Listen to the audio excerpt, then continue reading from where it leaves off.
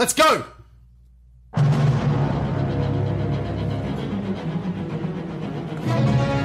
short time ago, an American airplane dropped one bomb on Hiroshima. Ich bin ein Berliner. Mr. Gorbachev, tear down this.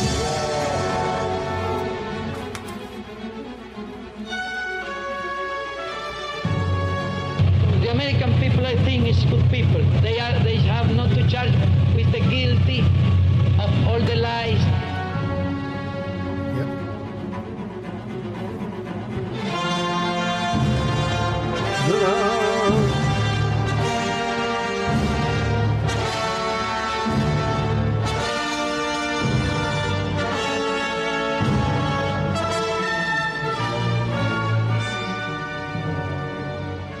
You know, in all this time, I haven't had a single person ask me who it is at the end of that who says, you know, the American people, I think, is good people. Do you know who that is? I'm going to say, and I could be wrong, it's a shot, Don DeLuise's father. No. What was his name? What was his first name? Dom DeLuise's father. Mr. DeLuise. To you, it was Mr. DeLuise. I called him Bulb. God, that makes me want to go back and watch some of the Burt Reynolds, Dom DeLuise movies from the 70s, early 80s. Man. Yeah. Great. Get the Smoking the Bandit, baby. What was the one where Dom DeLuise kept trying to commit suicide and Burt Reynolds was trying to stop him? Do you remember? I'm not even going to bother IMDb'ing it, but I am going to try and find that movie and watch it. I haven't seen that since I was a kid. It's funny when I was a kid. Do you know who it is? Seriously, have you got a guess or anything? No. It's Fidel Castro. Oh, before puberty. Got it. Right. I think that was when he went to New York to speak at the United Nations just after the revolution, before the whole economic sanctions, etc., etc. When he threw the first pitch, I think, of a Yankees game or something. Oh wow! Yeah. First and last time Fidel Castro was invited to New York. I thought you were going to say he threw a shoe, but that's a different guy. Different guy. Hey, we're back, Ray, after a couple of weeks off. Yes. This is it may not be evident to those of you listening because we put out the Doug LaFollette show last week, but we recorded that a month ago. This is our first time back recording any podcast. We've taken 2 weeks off, which is... Right. My God, I didn't know what to do with myself for those 2 weeks, man. I had my nights free. I was literally just wandering around in a daze, bumping into things.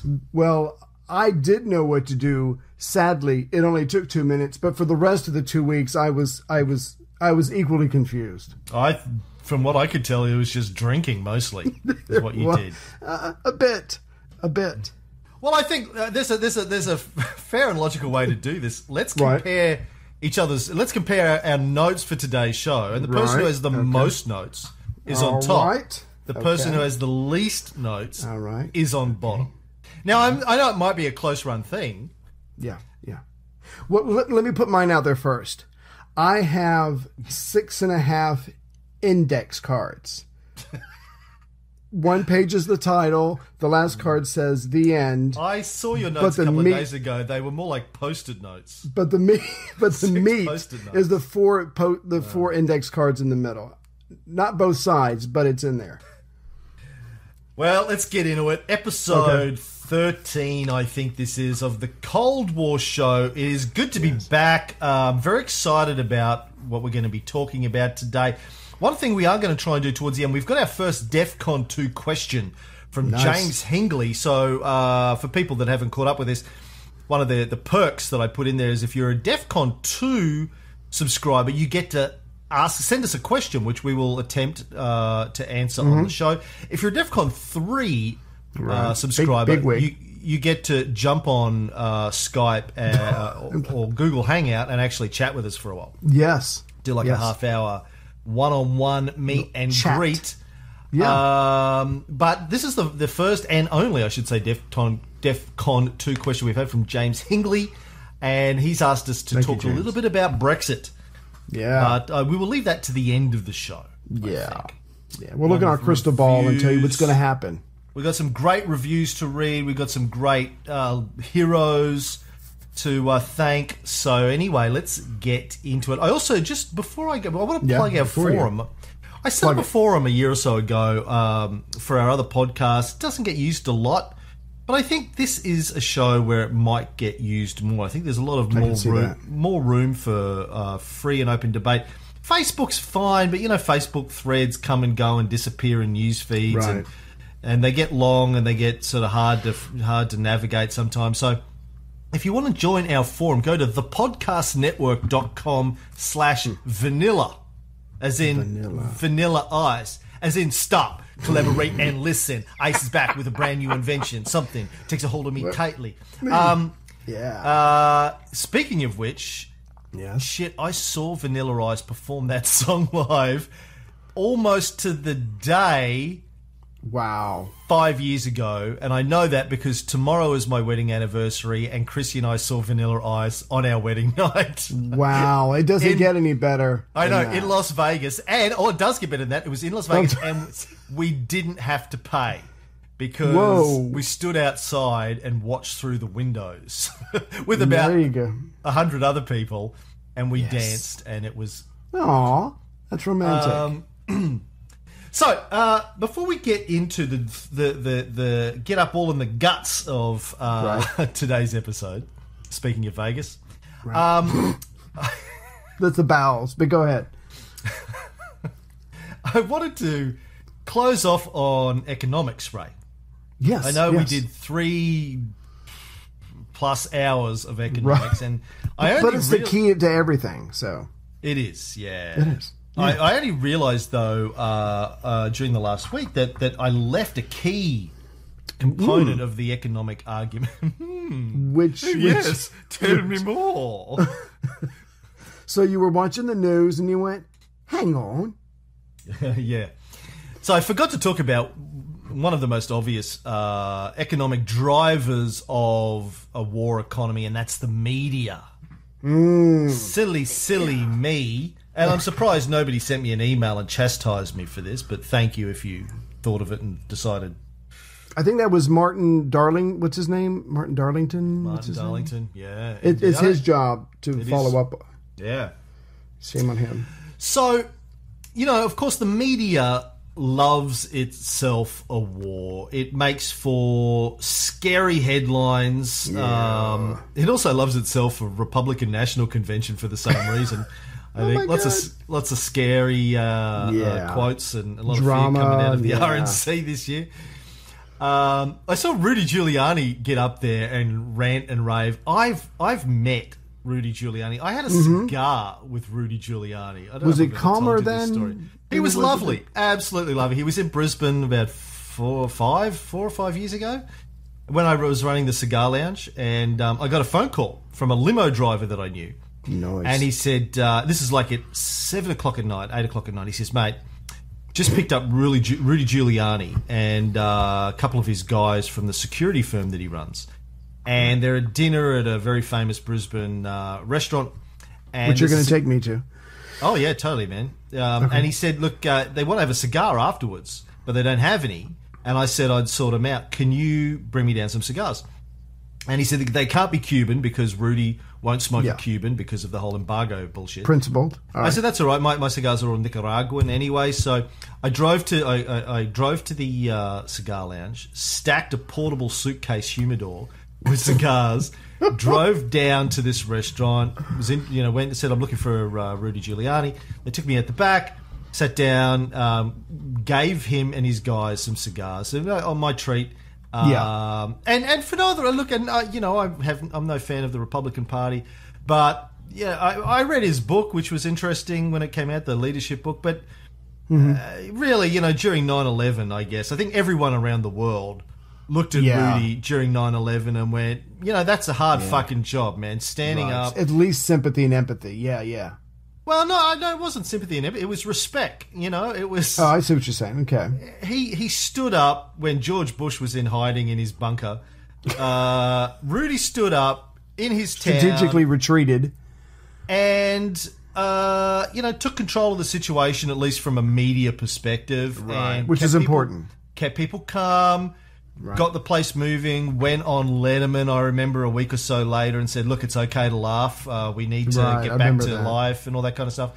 So for no other reason than that, I gave him a few cigars and sat down and lit one and had a smoke with Rudy Giuliani, and we talked about the world. So that was good. It was a good night. Cool.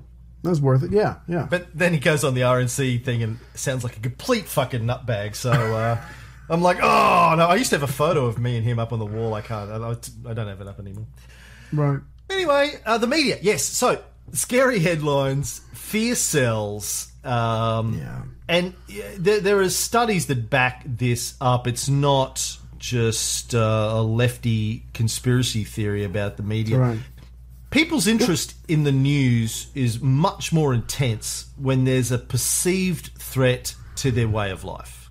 Yeah. Do you think that people feel like the more informed they are when there is a perceived threat, the more they have the ability to protect themselves, as in powers knowledge, or at the very least just to know what the hell is going on, even though there might not be anything you can do about it, but you're going to feel the need to keep up on things when your way of life or your very life is being threatened? Absolutely. Yeah, absolutely. Yeah. Totally. They want to be in control. They want to have as much information as possible. And so they read papers, they listen to the radio, they watch the news, they listen to talkback, they do all that kind of stuff to try and get analysis of what's going on and options and whatever. But they tune in more intensely in times of war and disaster. In fact, Pew Research did a study where they looked at 2 decades of American news preferences as self-reported by Americans. And it was quite extensive. They looked at 165 separate surveys done by some sort of news association body, I think, over 20 years. 165 separate surveys from over 20 years, nearly 200,000 adult Americans interviewed, and they asked them what they cared about when it came to news. And interestingly, they found that over the course of 20 years, people's interests have remained remarkably similar. The key things that people are interested in are war, weather, disaster, money, and crime. Celebrity gossip, surprisingly, doesn't rate very highly. What about? I was sure you were going to say sports. Yeah, well, I think sports is it's up there, but it's not in the top 5. Right, gotcha. Yeah. Okay. I mean, sports is one of those things I think people read for fun, but when there's war or disasters or cyclones coming, those sorts of things take You want to know. precedence. Yeah, you want to know. Exactly. Okay. And in theory, when readership or viewership or listenership goes up, so do advertising revenues. If you have more people watching, more people listening, more people paying attention, you can charge more for your ads, or you can sell more ad space. We all understand, of course, that... Sorry, that's the Martin Darlington rule. I hope people all understand that the media is a business. It's really in the business of connecting advertisers to people. That's the purpose of the media, leaving out the government-owned media organisations or purely privately funded media organisations like The Guardian, and in the first case we have the ABC in Australia or SBS. They're non-commercial, government-supported, BBC in England and PBS, I think, in the US. Yep. They are commercial businesses. They don't exist for the sake of producing news. They exist for the sake of selling ads and making money, and the content is just something they have to have there to bring in the audience so they can make the money. Right. And so in times of war, at least in theory, and it's hard to get data to verify this. I spent some time trying to verify it, and I really couldn't with the time that I had. But you would assume that advertising revenues would spike. Although the flip side to that is in times of great tumult, businesses tend to hold on to their money. They're not sure what's going on. There could be major changes to the economy, so maybe they don't spend as much. So it's a little bit grey, but at least in theory, well, in reality, viewership numbers go up. So you would try to use that to sell more advertising. Newspapers, and I'm sure everyone knows, except maybe Martin Darlington, but newspapers are doing it hard around the world. A lot of them have gone under over the last 5 years. A lot of them are losing money. A lot of them there's been mergers and acquisitions. And like Jeff Bezos, the owner of Amazon, bought the Washington Post, that old venerated newspaper in America, got bought by a .com startup guy. That tells you that's your sign right there. I think how much things have changed. Yeah. The internet basically crushed the business model of newspapers. So any chance they have to spike their readership numbers, they'll take. Yeah. And in television, I guess things have... Sorry, you were going to say something? No, I was just going to add to that because I was doing some search on defensejournal.com. They were talking about how patriotic merchandise, like you buy flags, or if you buy a shirt with stars and stripes or guns or shells or showing something exploding, whatever, that merchandise equally goes up during times of war or whatever. But when it got to the news, it pretty much saying what you said. It said war is good for media business, despite the excessive cost of sending correspondents for coverage, using extensive satellite equipment and airtime. Armed conflict is precisely the type of event on which media thrives. And of course, the first casualty of a war is the truth. So they're there to capture your attention, to keep you hooked as long as they possibly can until the next set of commercials comes up, because that's where they're really making their money.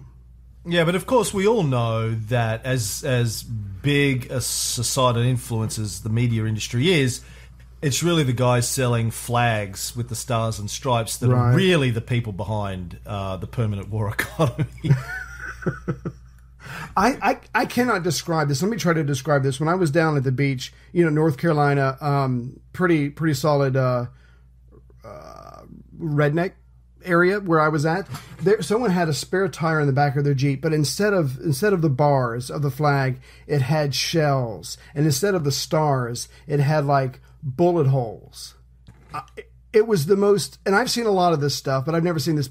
I've seen a lot of this stuff because I'm in Virginia and we drive to North Carolina. That was the most offensive version of the flag I have ever seen, and that is saying something. Does that make sense? I mean, just it was all about military and death and shells, and to have offensive, a strong America. But accurate. Yeah, but that doesn't mean it's not offensive to people who don't think like that. But anyway, I just wanted to throw that out.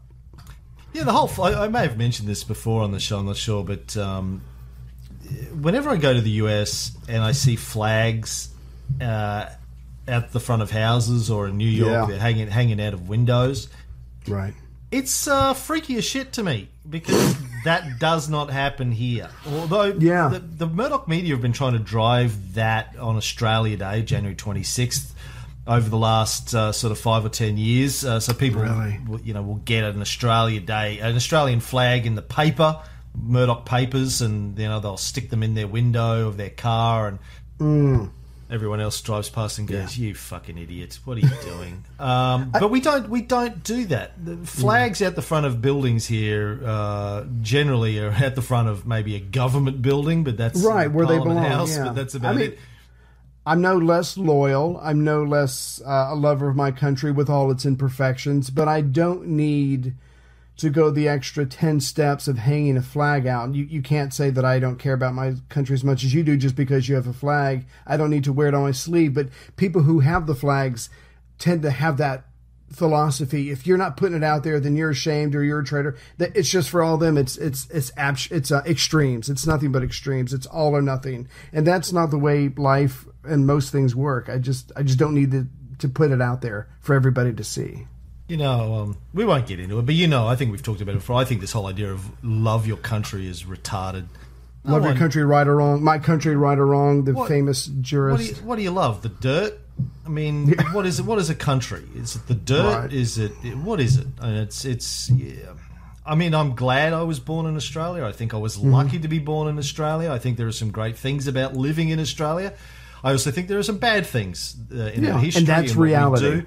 And I don't. I would never say I love my country. It's just it's like saying I love my lamp. It's a retarded statement that is complete. And you drill down with people, and they tend not to have any idea what they're actually saying. But anyway, let's go on.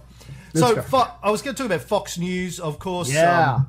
If we want to talk about fear mongering and supporting war, there's no better example probably in the world than Fox News. They launched in 1996, 20 years ago, 5 years before the US embarked on what I think is the most costly series of wars in their history. Yeah. And then, not surprisingly perhaps, surpassed CNN as the number one cable network in 2002. Not long after the 9/11 attacks and the ramp up after the invasion of Afghanistan, the ramp up to the invasion of Iraq in 2003. Right. And of course, the announcement, the news today is that Roger Ailes, who was the founder of Fox News, it's owned by Rupert and News Corporation, but Roger Ailes was the guy. The day-to-day guy, Former GOP political operative in various, I think, Nixon and Reagan and GHWB administrations. He has quit Fox News over the sexual harassment allegations that Gretchen Carlson is suing them over. Well, now it's up to 20 women who have come forward. And as a man who has 4 daughters, let me just say this. 20 women? 20 women. That's what I read today in the news. You're not confusing him with Bill Cosby. No, that was 120. No, this was 20 women. But so a man who this guy right here, I'm pointing my thumbs at myself, has got 4 daughters. It only takes one brave woman to come forward to make an accusation, and if it is true, it's probably true for other women, and the rest will follow you. So just when you meet scumbags like this, someone's got to take the first step, and you bring down someone who deserves to be brought down. Because for all the women who said no to him, how many said yes and had to live with it? So it's just a scumbag who deserves to be kicked out a long time ago. And if you see a photo of this guy, you're not going to get turned on. No. Jabba the Hutt in a 3-piece suit, man. You're like Jabba the Hutt when he was a bit younger in his slim days. Yeah. Well, not that much slimmer. No, relative speaking. Anyway, so it'd be interesting to see. I don't expect Fox News is going to change direction dramatically as a result of this, but the guy who's been the leading light and the moral guidestone, if you want to call it that, the visionary behind Fox News has finally quit. Rupert Murdoch, of course, though, for people who don't know anything about Murdoch, he's, of course, an Aussie. His father was a newspaper journalist who became an editor, quite famous in Australia in the 30s, 40s, 50s. Owned a very small newspaper when he passed away in 1956 called the Adelaide Advertiser, which Rupert inherited and turned it into a global behemoth empire. Went to England first, built an empire in England on tabloid newspapers, and then went to the United States and started with the New York Post, I think, another tabloid newspaper. First thing that he did is get Ed Koch, the mayor of New York, elected, and then went on to build Fox Cable Network and Fox News. He's made a career out of fear and scandal, and Fox News is just the latest iteration of that. If you want to read a great book about Murdoch and the creation and his American empire, I highly recommend a book called The Man Who Owns the News by Michael Wolff, with 2 F's. I read this sitting in Yosemite, I think, National Park, or it might have been the Grand Canyon, one of the two, a few years ago. Excellent book that talks about how when Murdoch first went to the US in the 70s, the New York elite just laughed at him and thought, "Oh, here's another cowboy. We're gonna pick the flesh off his bones and leave him in the desert." And how wrong they were to not take him seriously. Follow-up question. You were in the Grand Canyon or someplace equally impressive, and you were reading a book? It was at night time, around a campfire. Oh, okay. All right. Understood. With a cigar. Yeah. With a cigar. See, that makes it Yeah. okay. All right. Yeah. All right. So quick question. So I guess the other... Sorry, before you can get that yeah. book on our new bookstore on acoldwar.com. If you go to acoldwar.com, you'll see a link to our bookstore, and I've put about 20, 25 books related to the Cold War, mostly that I'm using as my sources. And Ray put, I think there's a link to a Wikipedia page. Wikipedia and YouTube. Thank you. Coldwar.com. Sorry, go No, ahead. just a quick question. And the other obvious connection is between not only these people who have a lot of money, who own news agencies, or they own corporations that own news agencies. Obviously, they have a sincere interest in what happens as far as war, not war, scaring, that kind of stuff. So, I mean, that's the other part of it that's so obvious you don't even want to mention. But yeah, if I own a news media corporation and I am hobnobbing with certain senators and stuff like that, I mean, I'm going to be in the know and I'm going to know what's going on because these people are going to talk to me. I'm going to donate. But it's just this good old boys network that, as far as I can tell, is never ever going to change. And if you're you're rich, you're going to be talking to the right people. You're probably going to have stock in some armament company, and it's just, how could they possibly be objective when they have interests spread out in so many different areas of the United States economy? Yeah, and I think it goes deeper than that too.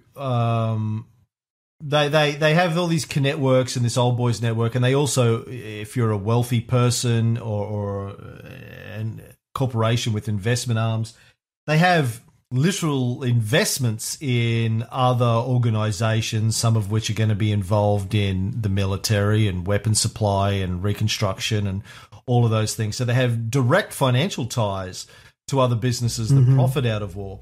But if you look at the way the media works, and I don't have a lot of evidence to back this up, so I'm going to preface this by saying this is just my gut feeling and assumption based on watching this happen. But quite often I think the media can help drive us into a war. You think about it, if there's a suggestion that maybe this country is a threat, or this country is invading their neighbours or threatening their neighbours, and there's a suggestion that we should go in there and support them or support their neighbours or take down this threat. The more the media ramps that up and escalates the temperature of the public debate by putting it on the front page every day or devoting lots of minutes of radio or television airtime to it, it increases the public interest in this, and people start forming very strong emotional opinions over what should happen, and they're taking their cues from the media. At some point, an opportunistic politician from lower in the ranks of a party jumps upon this as their opportunity to get some primetime media coverage, which, of course, politicians are always looking for, because politicians need to build their brand with their demographic as much as any business does, because come election time, they want people to know who they are and what they stand for. So some opportunistic politicians will jump on it and start beating the war drums, which then gets covered by the media, which increases the temperature of the whole thing. And eventually, the government of the day needs to comment on this and start to either say yay or nay in terms of their own position on it. And if they say nay, or they're seeming a little bit weak about it, then, of course, the media will jump on them as being a bunch of pussies. And their opponents will as well, yeah. Their opposition jump on them, and then the media will run that story. And it's easy, in theory anyway, to see how the media can drive us into war to a very large extent, It reminds me of that old line in Citizen Kane, where Orson Welles, as Kane, says to his reporter who's down in Cuba, "You provide the photographs, I'll provide the war." Which, because he was saying there's no evidence that there's going to be an American-Spanish war over Cuba, and he's like, "Well, Right. You just provide the photographs, I'll provide the war." Now, that's supposedly based on something that Hearst actually said when he was running newspapers, the yellow journalism around the time of the American-Spanish War. I don't know that there's a lot of evidence that Hearst actually played a very big role on in leading America into that war. But in theory, it's something to be aware of. I guess just to wrap up this addendum to the economic stuff, war is good for readership, viewership, listenership levels. Therefore, the media love a good war, and it is at least possible that some of the time the media are ramping up the war drums because it's good for business. Right. And they're just looking at, like you said earlier, because of the internet, the papers are getting creamed. Anything they can do about job protection, you've got to think they're going to seriously consider doing it, even if it's not ethical. They got to survive just like everyone else, and they have to make a buck just like everyone else. Well, that's a good segue. Speaking about doing whatever it takes to survive, let's talk about Stalin. The misunderstood genius that was Stalin. Not really. Yeah. So we're going to leave economics behind and finally get into talking more about the sort of the lead up to the Grand Alliance. But we want to start going back a little bit before World War II and talking about Stalin and how he took control of the Soviet Union, how he took power and became the man that we know, aka Uncle Joe, the effective dictator of the Soviet Union for nigh on 20 years. Man of Steel. Yeah. So, as we mentioned in his bio, what? No, I was just going, because I'm the Man of Steel. I think I heard myself. Oh, I thought you were holding something in, or I thought you just sat on something that was, I had the decency to put it on mute when I do those things. You're welcome. So as we mentioned when we were doing his bio, before we do the bio, somebody, I can't remember who, sent us a message over the last week or two complaining about the Stalin bio episode because we didn't talk enough about the famines and the Ukraine and how the famines really hit the Ukraine very hard. Yeah. And Holodomor, as it's known, I think, and his belief, because he has family that are Ukrainian, that Stalin directly targeted Ukrainians with the famine to wipe them out. Mm-hmm. I just want to say, look, with the bio episode, I think we did like an hour and 15 on Stalin. Not a lot of time to cover the ins and outs of a career that was 45 years in duration, longer, 50 years. We had to just do a quick broad brush stroke. We didn't drill down into that, and as I pointed out to this guy, and I'm sorry I can't remember your name off the top of my head, whilst the Ukrainians were hit very, very hard by the famine, I don't believe there is evidence that he directly targeted the Ukraine, except he was pissy that they hadn't been hitting their grain quota, and he believed it was deliberate. They were trying to, fight back against the policy of collectivization. And so he may have gone, well, just fuck them, they can starve. But there's not a lot of evidence that have come out of the archives to date, as far as I'm aware, that he deliberately chose to starve 10 million Ukrainians. Yeah. Well, he was doing to them what he was doing to everyone else. If you didn't meet it, the quotas, during the Great Leap Forward, you suffered, whether it was starvation or you get thrown into prison, whatever. But if it makes you feel any better, I will be covering that on an upcoming episode. I'm currently going through Stalin's life on World War II podcast. So if you hang on, I'll get to it soon. I hope that makes you feel better. Yeah, go and listen to Ray's show if you want a deeper bio on Stalin. Yeah. So, as we mentioned, though, in his bio episode, just before Lenin died, he wrote a famous document known as Lenin's Testament that basically said, Stalin's a cunt, don't let him have any power. I think that's the summed up version. Yeah. And Stalin was all like, Hey, relax, guy. I'm just your average Joe. Take a rest. Hey, relax, guy. Trust me. Hey, relax, guy. I'm gonna keep my side of the bargain. Huh? Just picture that with a Russian accent, and that's pretty much how he responded to that testament of Lenin's. yeah. Yeah. But yeah. You wanna No, say I was just going to read out a little bit of Lenin's testament, just to give an idea that it took him a while, and he knew what Stalin was, but it took him a while. But then when he realized what Stalin was, he pretty much put it directly. He said, and he what it is he was worried about a split between the party between Stalin and Trotsky. He writes, Stalin is too rude, and this fault, entirely supportable in relations among us, will in pieces recreate deals. Wait, shit, hold on, no, fuck, shit, fuck. I skipped my paper. Oh no, he says, I'm sorry, let me try that again. I very much apologize. Stalin is too rude, and this fault, entirely supportable in relations among us communists, believe becomes insupportable in the office of General Secretary. Therefore, I propose to the comrades to find a way to remove Stalin from that position and appoint it to another man who in all respects differs from Stalin only in superiority, namely more patient, more loyal, more polite, and more attentive to comrades, less capricious. These circumstances may seem an insignificant trifle, but I think from the point of view of preventing a split and from the point of view of a relation between Stalin and Trotsky, which I discussed above, it is not a trifle. And this was written by Lenin on January 4th, 1923. So he knows what's coming, and he's pretty much telling these guys, look, I'm on my deathbed, I'm too old. Get rid of this guy while you can, if you can. Yeah.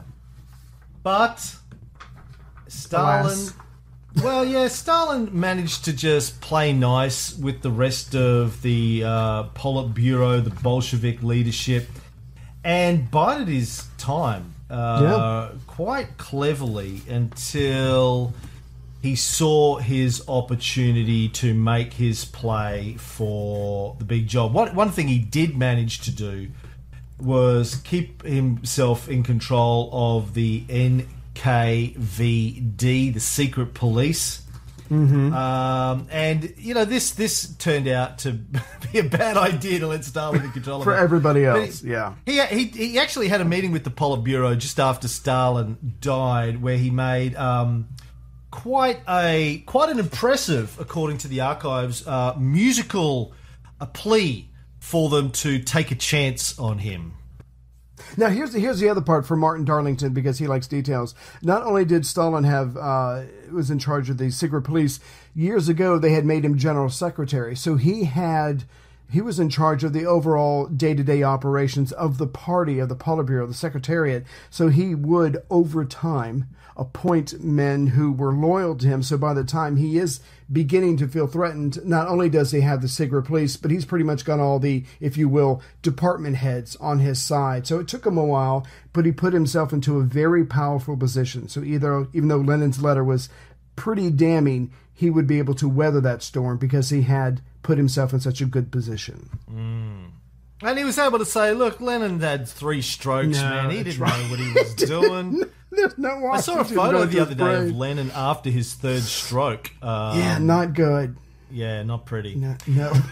So anyway, in 1934, 10 years after Lenin died, a full decade later, there was this thing called the Kirov Affair. Sergei Kirov, he was a Bolshevik leader in Leningrad, shot and killed by a gunman at his office. And now some historians have placed the blame on Stalin for the murder, suggesting that he had Kirov killed in order to use it as a pretext.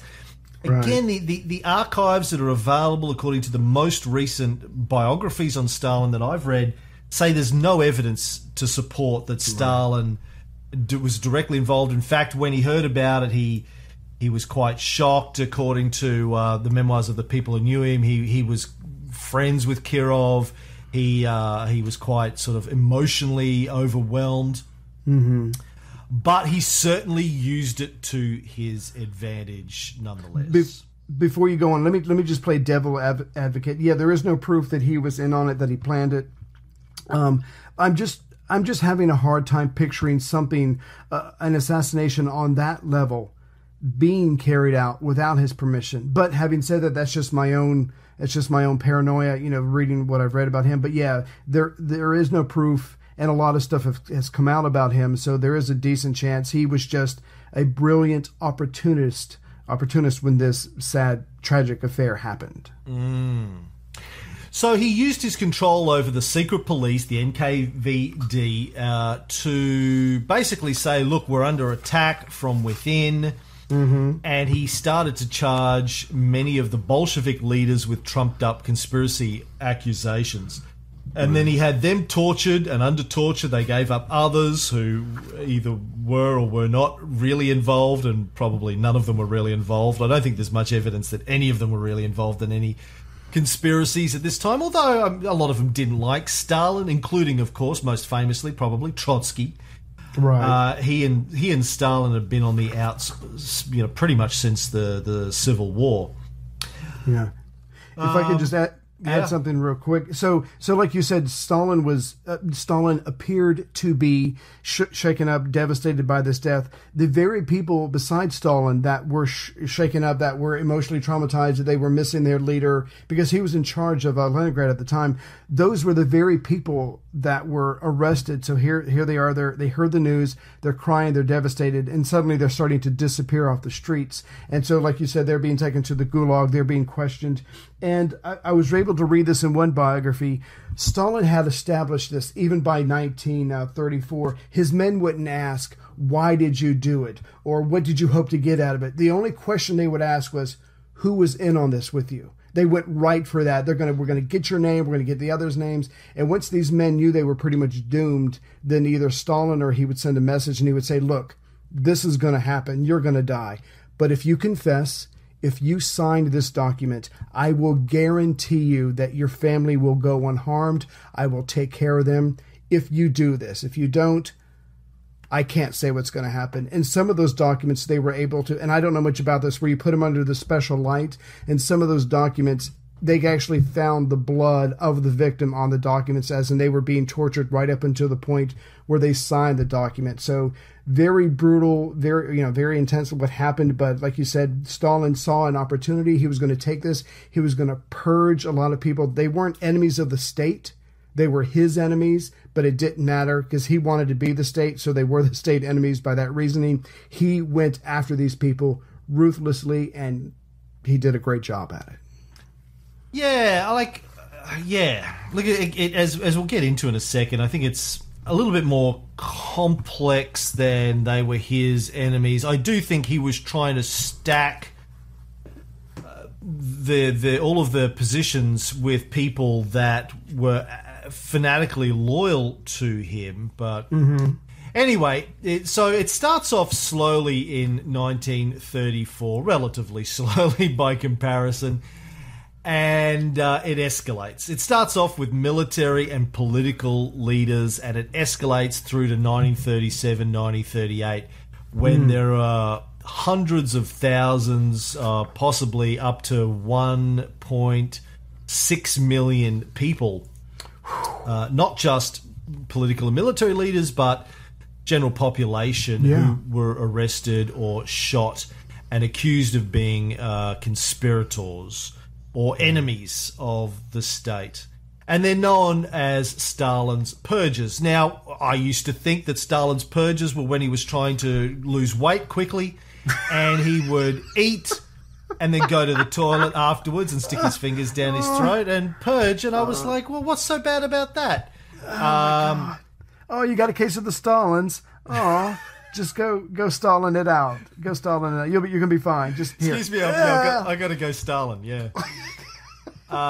Funnily, well, not funnily, but ironically enough, as we're recording this in Turkey at the moment, Not fun. President Erdogan is having his own little purge, and again, we don't mean going to the bathroom and sticking his fingers down his throat. A coup obviously happened about a week ago. We still don't really know the truth or the facts about who was behind it. There are accusations flying left, right, and centre, but we do know that he's using it as an opportunity to round up thousands of military and judges. I think 1,500 judges have been arrested and accused of being part of some grand conspiracy. So Erdogan is using it to cement his dictatorial powers over Turkey. So here we are all these years later, and purges don't go out of fashion. Still, no. Well, here's my thing. I mean, one, I think we would all do that. You see an opportunity, you take it. Yeah, it's overbearing and it's cruel. But, I mean, do you really think there was a mass 1,500 wide email? Okay, all you judges, are you okay with this? Yes, we're going to take this guy out, okay? I mean, they might not like the guy, but they're not in on anything. It just doesn't happen like that. He's just taken this opportunity to clean house, to hopefully secure the rest of his life or the rest of his reign. I mean, I would think that we would all do that, but it's just scary when it happens in 2016. You think that's behind us. Clearly it's not. Well, they are probably the judges that were supportive of the fraud and corruption charges against Erdogan over the last 10 years. Anyway, let's not get into Turkey. So Stalin, as I said, hundreds of thousands of people were sent to prisons, or he had them executed. It's known either as the Great Terror, or in Russia, I believe it's known as Yezhovshchina, the Yezhov phenomenon, after Nikolai Yezhov, who was the head of the NKVD, the Soviet secret police. Gotcha. The Politburo, the governing party of Soviet Russia, the Soviet Union, was giving orders for Soviet Russia, really, for anti-Soviet elements to be imprisoned in camps and executed. And these anti-Soviet elements included the kulaks, who were the collectivized farmers, and people who opposed the Bolsheviks. Basically, anyone Stalin felt was a potential threat either to his leadership or to his vision for his own great leap forward in modernizing Russia and the rest of the Soviet Union.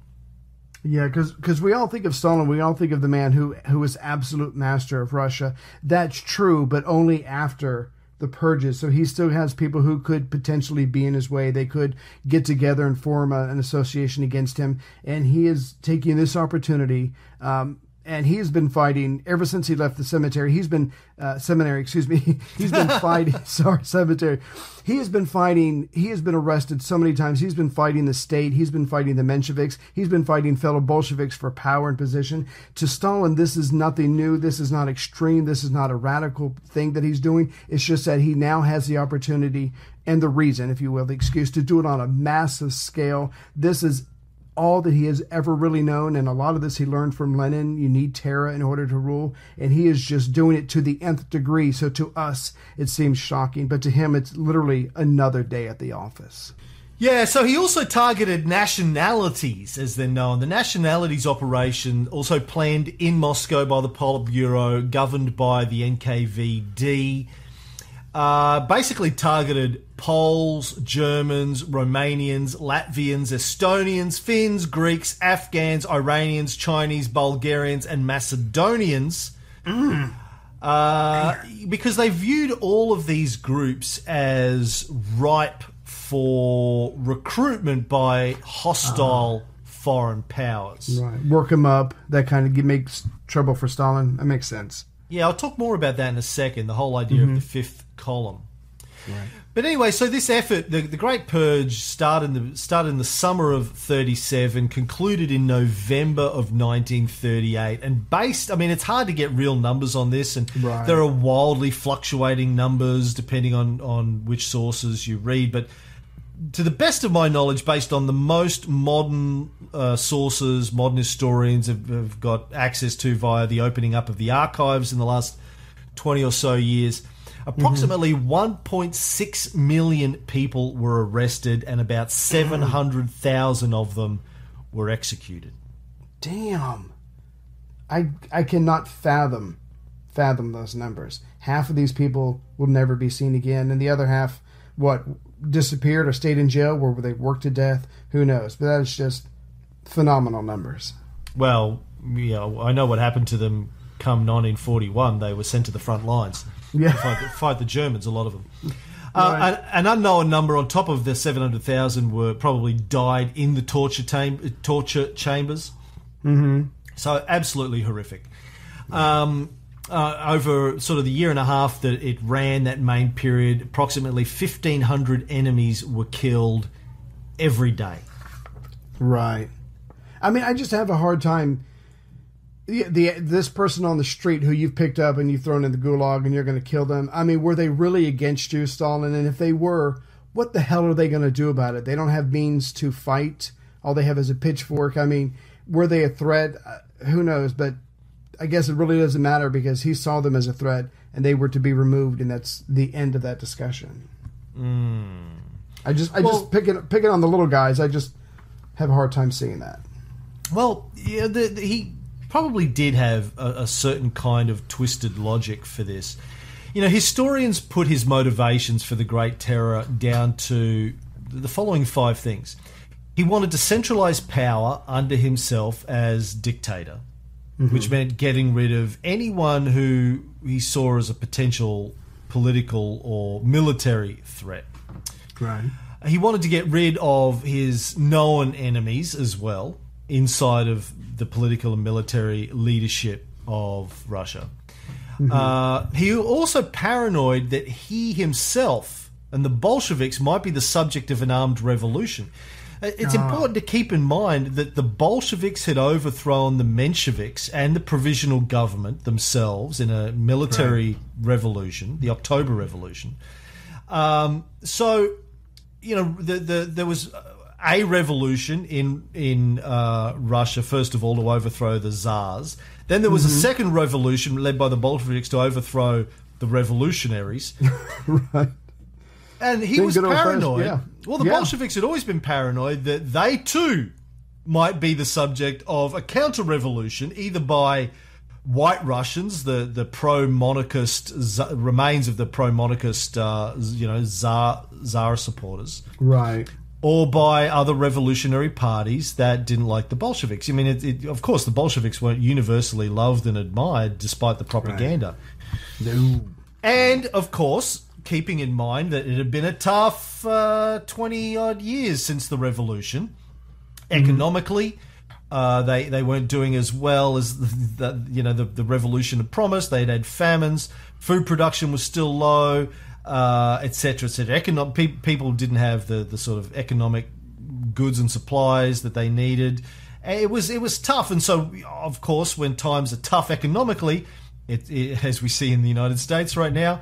It's a grand opportunity for some crazy motherfucker to come along and consolidate the great masses and try and take power. And Stalin, having done that himself as a revolutionary, was acutely aware of the threat to himself and his party that somebody else may come along and do to him what he had done to his predecessors. So... he just launched a preemptive strike, man. Well, we're just going to take out 1.5 million people to remove any potential threat of our power. Jeez. He also believed, getting back to my 5 points, that was point 3. Point 4, he believed he had about 10 years to modernise and industrialise the USSR before they'd be attacked by Germany. And anyone who didn't get totally behind and support his vision of collectivization and economic great leaps was to be removed with extreme prejudice. And I think I talked about this in his bio episode. His view seems to have been, in part, look, there's 130 million people in the Soviet Union at the moment. They're all going to fucking starve to death or get killed by the Germans if we don't get our shit together. If I need to execute half of 1% of them, in order So to save the rest. It's the old railroad moral dilemma, you know? You know what I'm talking about? What's that? Well, it's sort of the classic moral dilemma in philosophy. Let's say, there's a train hurtling, Thomas is tied to it. hurtling out of control down a line. Yeah. And there's a V in the line, and there's a lever that can make it go to the left or to the right. And on the left, there's a person tied to the tracks. An old man, he's 80 years old, he's tied to the tracks on the left, and on the right, there's nothing. It goes over a cliff. There's no one on the train. There's no one on the train, by the way. Okay. You can throw the hook left, or if it goes to the left, it'll kill the old man, but it will stop safely. If it goes to the right, the train will go over the edge of a cliff, but the man will survive. Do you throw the lever left or right? Right. So, but then I lose the train, and trains are expensive. And it's just one old man. Did I mention I'm a heartless, cruelest bastard? You ever done the PCLR test, Ray? It's the psychopath test rating. You should do that. Just see. I think it's called the Ray test in some circles. See if your score's as high as mine. Okay.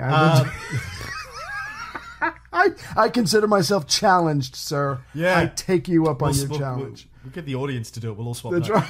So, left old man, right, it goes over a canyon. Yeah.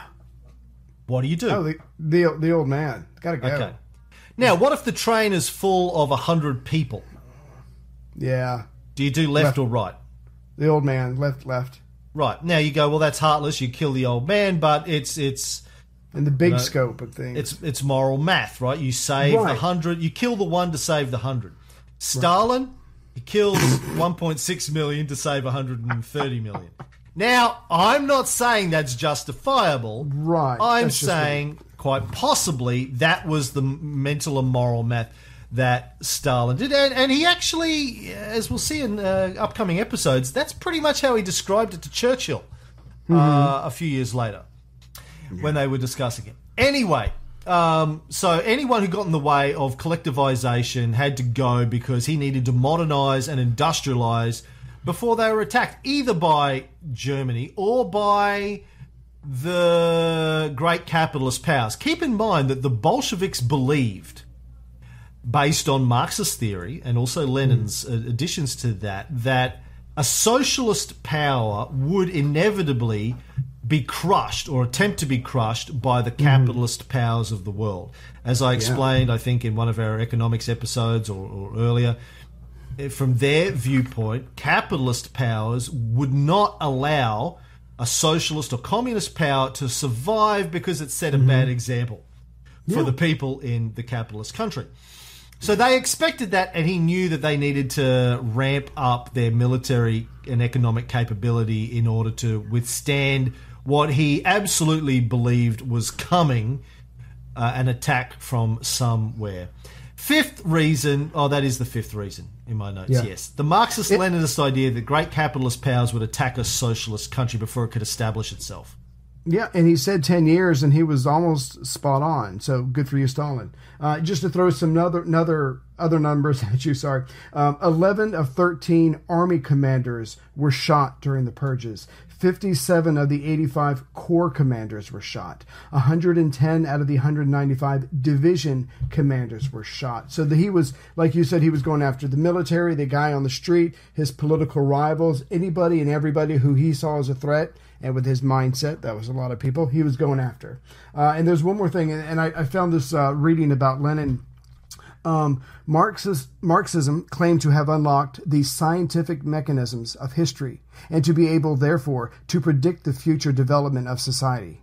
Declaring that human history was determined by class warfare, Marx predicted a worldwide revolution initiated by the victims of industrialization, the urban working class. This revolution would lead to a utopia free of all class distinctions and free of the oppressive forces of national government and religion. The problem was Marxism and Leninism was vague on how this workers' paradise was to look or how it was to come about in its final stages. Unfortunately, that was left up to Stalin. Yeah, I'm going to take... I don't know where you got that from, but I'm going to take issue with it, at least in one regard. Don't you dare. No, go ahead, please. No, Look, please. Marx and Engels were definitely not in the utopian socialist camp. They, in fact, sneered at the utopian socialists that had come before them. They believed that there was going to be a constant struggle. They were envisioning a world that was fairer with more equal distribution of wealth and political power. Right. And they did believe that the workers would rise up and demand that. But that article is right in that neither Marx nor Engels ever really mapped out a plan for how that would work and what would happen afterwards, how society would be governed. Lenin took care of the first part of it, the sort of quasi-revolution, as I've explained, I think, earlier in an early episode. The revolution happened without him. He and the rest of the Bolsheviks were what ended up being the Bolsheviks anyway, were in exile. Yeah. But he led them through the first 6-7 years of it, and then unfortunately, Stalin took control. I read a great interview with Chomsky recently, actually, and he was asked the question, if Stalin had died and Trotsky or one of the other Bolshevik leaders had ended up in power, whether or not the Great Terror would have happened. And Chomsky said he didn't think so, that he didn't have a crystal ball, but he doesn't think any of the other leaders of the Bolshevik Party even would have ended up doing the things that Stalin did. Not that he's an apologist by any means for guys like Trotsky, who had his own fair share of human rights abuses during the Civil War, but he wasn't a Stalin. Anyway, the other thing, to wrap up, the other thing I wanted to point out was something that played a role during the Spanish Civil War that not only played a role in Stalin's purges, but in many other events over the course of the Cold War, and to an extent still today. In October 1936, the Spanish general Emilio Mola, M-O-L-A, Mola, like hola, but with an M, who started effectively the Spanish Civil War, told a journalist that his 4 columns of troops were approaching Madrid, where he was trying to take over Madrid, but that he had a 5th column of supporters inside the city who would support him and undermine the Republican government that was in control of the city. 4 columns of troops and a 5th column, like a secret column, inside the city, ready to overthrow it from within. So from this interview, we get the term a 5th column. And a 5th column was a big thing during the Cold War. It was the idea of any group of people who could undermine a larger group, from an entire nation through to a city, from within, usually working for an enemy group or an enemy nation. They're like spies. They have access to the political mechanisms, the military mechanisms, technological mechanisms, economic mechanisms, and they will overthrow you from within. And governments, and governments around the world became fucking paranoid over this during the 20th century. It was the reason that FDR had all of the Japanese Americans sent to internment camps during World War II. Yeah. It was the basis of the fear that led to McCarthyism, that the communists were infiltrating American political and military and financial institutions. Yeah. And it was one of the things that Stalin was absolutely paranoid about, that foreign intelligence agencies would develop a 5th column inside the USSR to overthrow the Bolsheviks. Now, you were mentioning before, what are the little people? And you're right, the little people did get fucked over, the farmers, but that was his fear, that the little people would be, what we would refer to today as being what do we call it? Extremized? What do we call it when Muslims are radicalized? Radicalized. That was the word. Yes, thank you. Yeah. That they would be radicalized. And would overthrow. And people are, we have crazy politicians here in Australia that are convinced that Muslims are, trying to take over Australia from the inside. And I'm sure you have the same thing in the US. I know they have it in the UK as part of the reason for Brexit, which we need to get onto. Shit. Yeah. So the fifth column, that's a key point, I think, in understanding his purges, is his fear, rightly or wrongly, and I don't think there's any evidence that this was happening. Now, later on... How do you prove that you're innocent? How do you prove that you're innocent? Well, you can't. But but here's the point. Later on in the Cold War, this actually did happen. The CIA in particular, and Britain's intelligence agencies as well,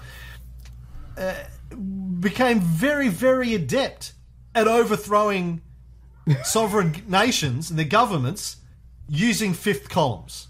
And still, as far as we know, do it to this day. In fact, the coup in Yugoslavia, would not be surprised if there was some CIA involvement there. So it was a real threat. It became a real threat, but after Stalin died, I think. And I'm not sure it ever was a real threat in Russia. If you read Tim Weiner's Legacy of Ashes book, The History of the CIA, he talks about the CIA trying to overthrow Russia during the Cold War and trying to send spies, undercover spies, to infiltrate Russia. But they were so inept at it, they got caught. Literally, the minute they would land, they would parachute in the dark of night and get arrested. Not good. Yeah. So anyway, but it was. I think it's important to understand the purges weren't necessarily just some madman just decided to randomly execute 1.6 million people. He had his reasons. We may not like his reasons. We may disagree with his reasons. But here's the point that I want to continue to make in this series when we look at the actions of these actors, whether it's Truman dropping the bombs, or Stalin and his purges, or Churchill, the Holocaust, or the Holocaust. Exactly. There are logical and rational reasons, at least from the viewpoint of the actors making them behind these things. Right, their point of view, right. And unfortunately, public culture tends to dumb down these people as being madmen or insane. Yeah. Definitely, I would agree that they're sociopaths and or psychopaths. But, it gets back to the railroad analogy I used before in some instances. Their logic may be flawed. And again, as I always say, look, say what you like about Hitler. Right. But at least he killed Hitler. So you got to give him credit for that. You mean Stalin? No, I'm talking about Hitler. No, Stalin killed Hitler. You said Hitler killed Hitler. He did. Oh. Okay. Hitler committed suicide. Oh, I see what you're saying. You were playing a deep game. I apologize. Please continue. Say what you like about Hitler. At least he killed Hitler. So they go over your head, Ray. I'm sorry. Is it too late? Do you need another limoncello? No, I'm good. I just don't want to add.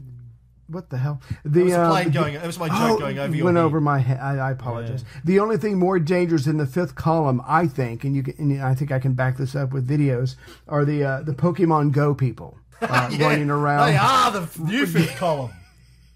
Getting into car wrecks, walking into trees, pushing each other. I saw a video of these two guys were literally pushing each other so they couldn't control their... Anyway. Oh, hey, that reminds me, Pokemon. Okay, so I got to tell you a quick funny story that happened at the beach, and then we can get on, okay?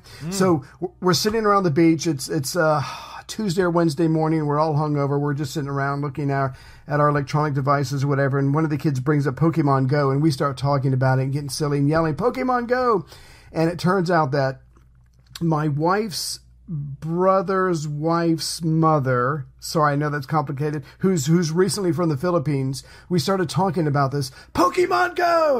And she gets a weird look on her face and she leaves the room in a quick hurry. We're like, oh my God, were we too loud? Maybe she's hungover. So we felt really bad. But it comes up the next morning. We're like, Pokemon, woo, whatever, let's go find some Pokemon. She gets up and she leaves the room again. And by this time, I've had enough of it. I'm like, okay, no one's ruining my vacation.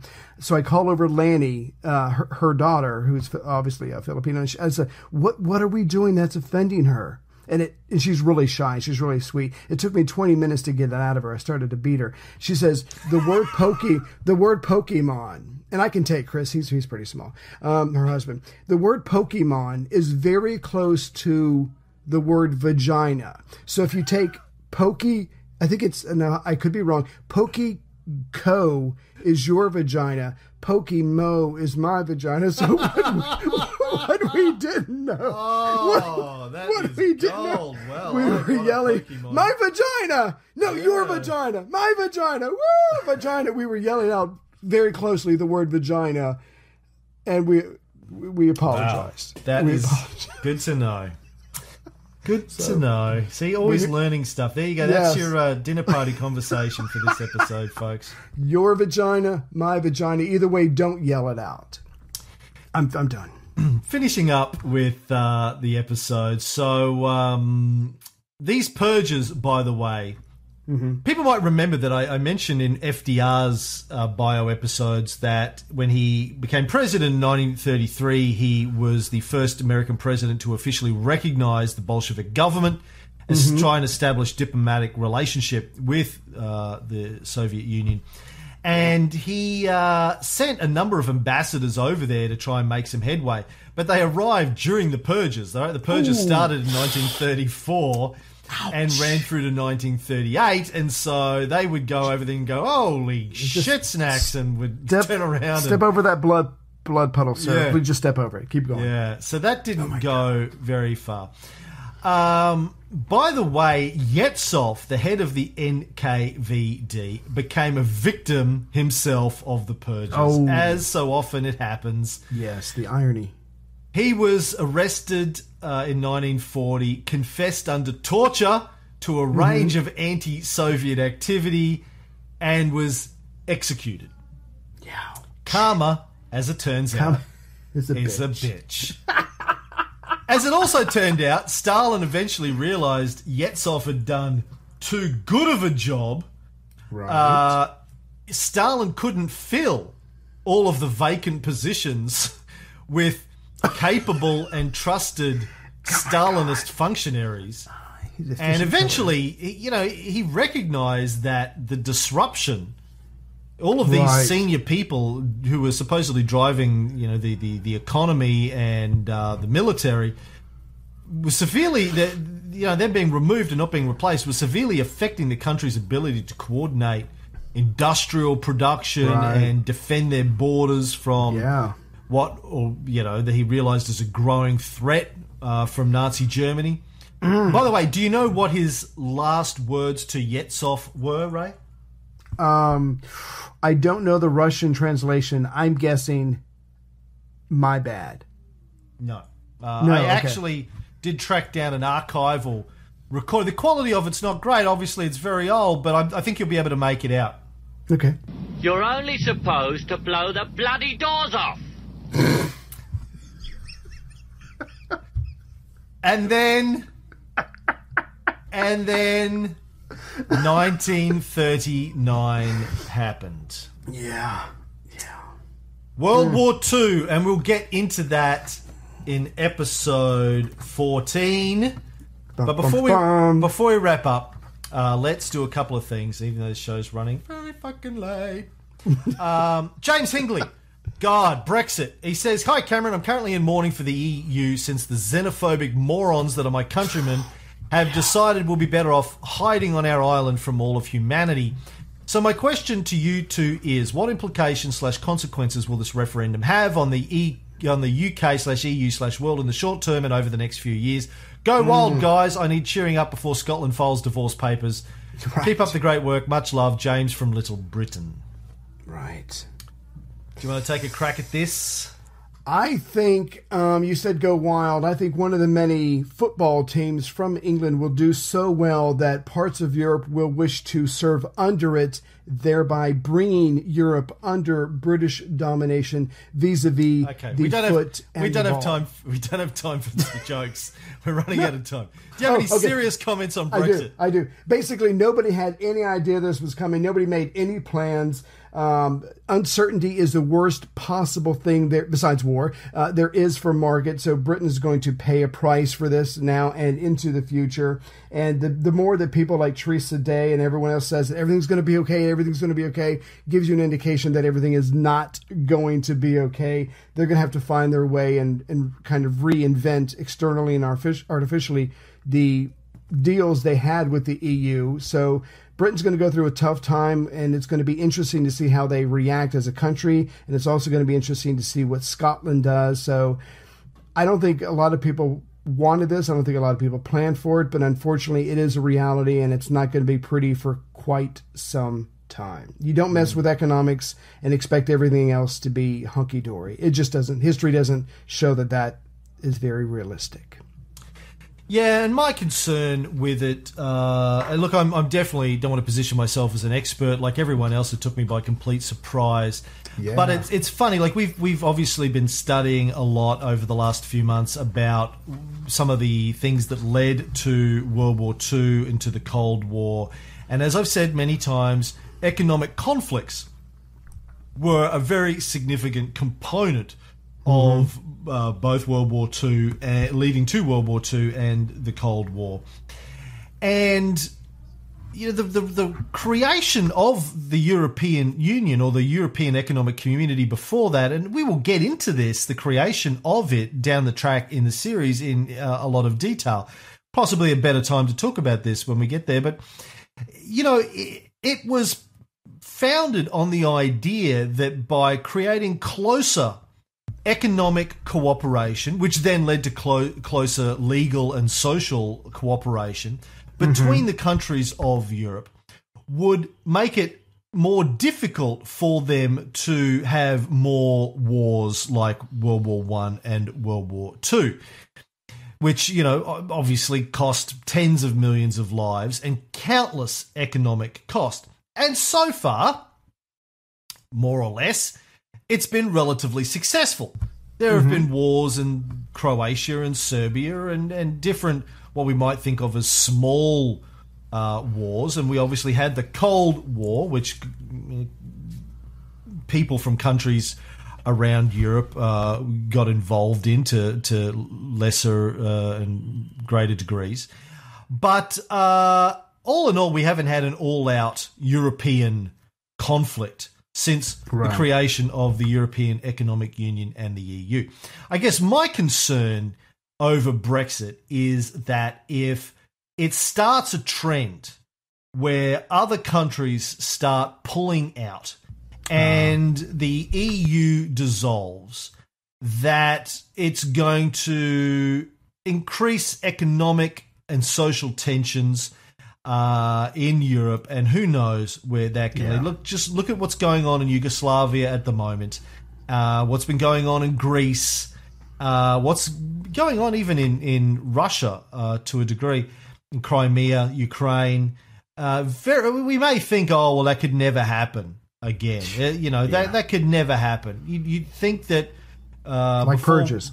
Well, before World War I, keep in mind that there'd been essentially a century of relative peace in Europe between the defeat of France at the end of Napoleon's career in 1815 through to World War I in 1914. There'd been, yes, minor skirmishes, but nothing like all-out European conflict like we saw under the Napoleonic Wars. So, you think before World War I, people were like, oh, look, it's been 100 years. It could never happen like that. We're too sophisticated now. We're too civilized. We have diplomatic envoys. We have treaties. We have et cetera, et cetera, et cetera. Economic interests, yeah. And, of course, if it happens again, lots of nuclear weapons possibly involved. And I think the justifications for pulling out, as I understand them, are fairly short-sighted. and fairly what's a sophisticated way of saying people have their heads up their asses? It's almost like a knee-jerk reaction or a sense of... I don't know. Well, here's one thing I read. London, Wales, and Scotland voted overwhelmingly to stay in. The rest voted to get out, which is where you got your 51.9% or whatever that. So I think the politicians just did a very bad job of explaining. Those who wanted to stay in did a very bad job of explaining or justifying or swinging the people to their vote. Not that that changes anything, but again, I don't think Europe, England, Britain is in for a hard time based on pretty much economic reasons, and I hope no other countries leave, but we'll see. You know, I think the main argument for leaving was the amount of money that the UK sends to the EU every month.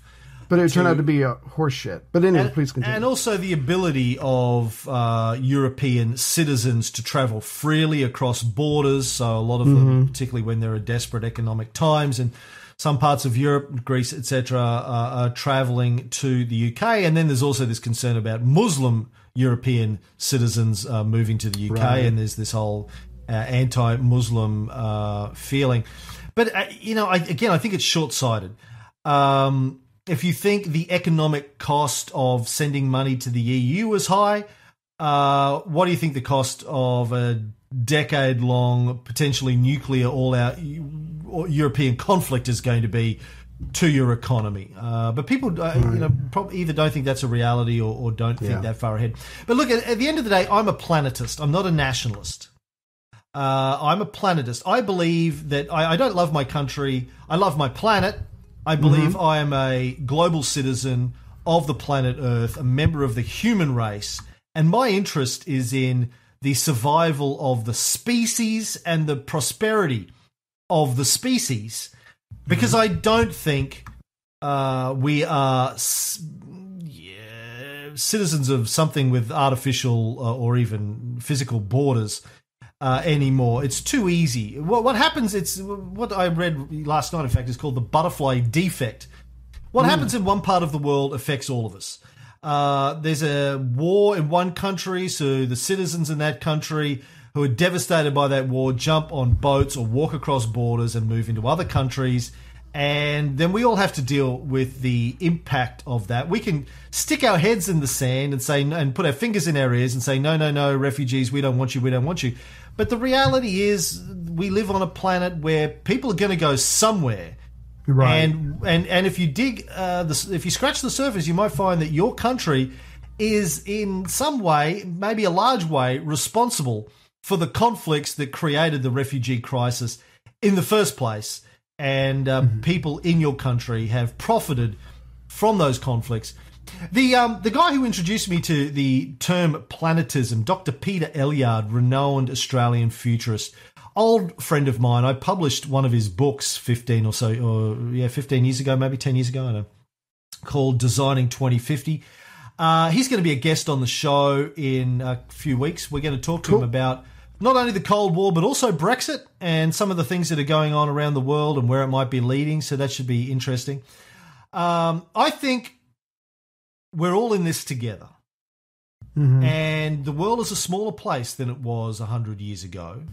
We see this happen whenever there's a fear of a viral pandemic, bird flu, etc. It's like, oh my God, it can start here, and then somebody jumps on a plane and it spreads here quickly, and it could be a global phenomenon within weeks.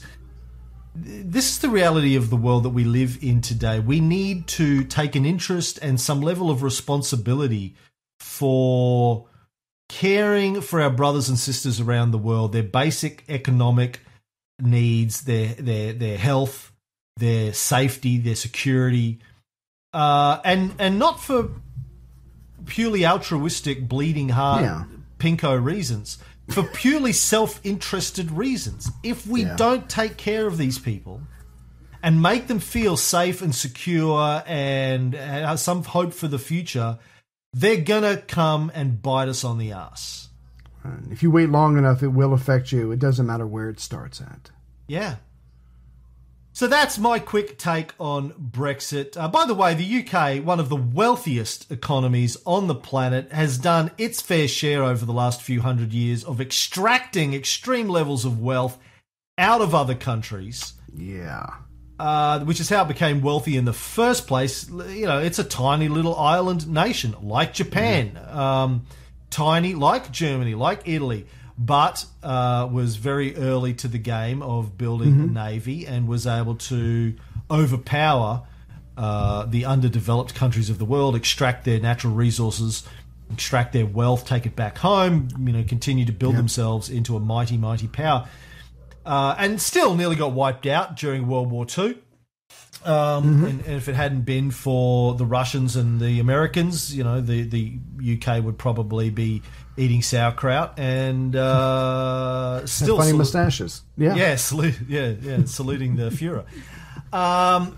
So just hypocritical, short-sighted, fairly disgusted by it.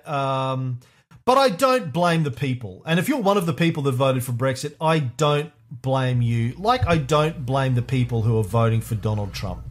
Right. I think it's propaganda, media manipulation. People don't have time to think deeply about these issues. They tend to be led by the nose, by the media, by certain political leaders who are trying to get them to do certain things, act, vote in certain ways, in order to meet the political or economic interests of the people leading the movement.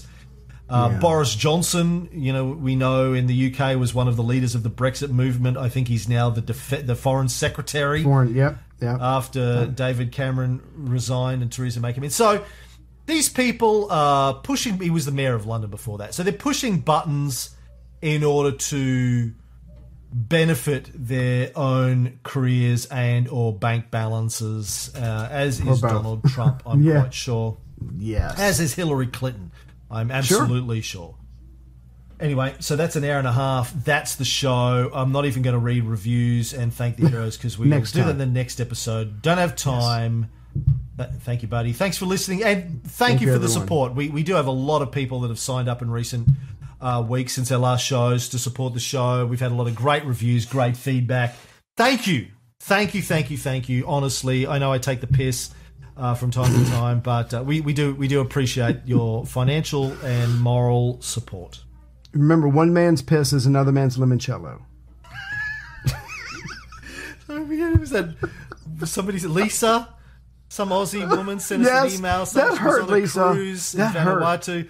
She saw limoncello behind the bar. And she was like, "Oh, I've never had that before." She's a barman. I've never had that before, and a friend of mine highly recommends it. I'm not a friend. And she drank it. She said it tasted like somebody had been soaking kangaroo balls in piss. I think. Disagree, Lisa. I love me some limoncello. I haven't had any in about. Well, actually, somebody gave me a shot somewhere at some point years ago. We had some in Vegas. Did I? That's where it was? Yeah. Remember we were hungover? Right. You probably don't remember because we were hungover. Oh, I do. In Tim's room. And we rapped. We rapped that song, Yeah, that's right. But I used to make my own limoncello, 7 or 8 years ago. In summer, limoncello in the freezer for a few hours. You get it out, hot summer day, icy cold, thick. Nice. Oh, nice. Too good. Over some ice. Anyway. We're out. Here's the outro.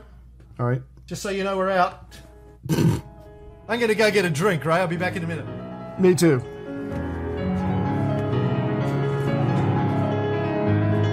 An iron curtain has descended across the continent.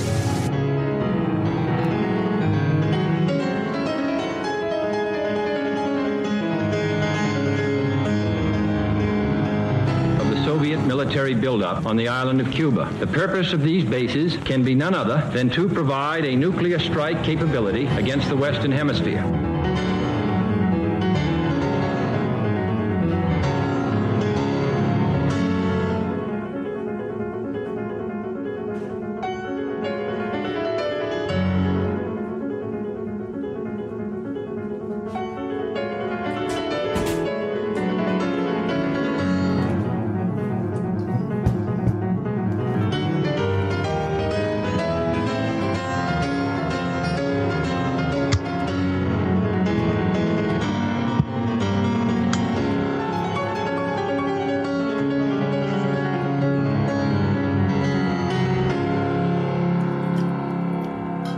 Brexit. Brexit. Dramatic. You're fine.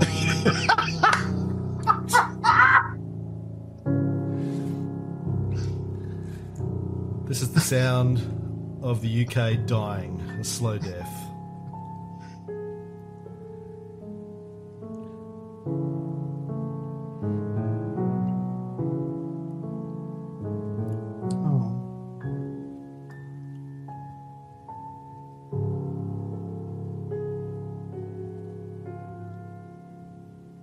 It was fun while it lasted.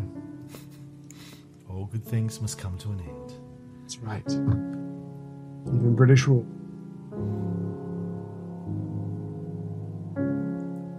God save our gracious Queen, long live our North. She is going to fucking live forever, Queen Elizabeth. She is. Man. She will be around a lot longer than Britain will be. After the all-out proof she's a robot. War, it'll be her, Keith Richards, and the cockroaches, man. That's right. They will be sitting back and laughing and eating Fritos because they'll survive. Anything in the vending machines will survive. So the Big Macs. The Big Macs, yeah.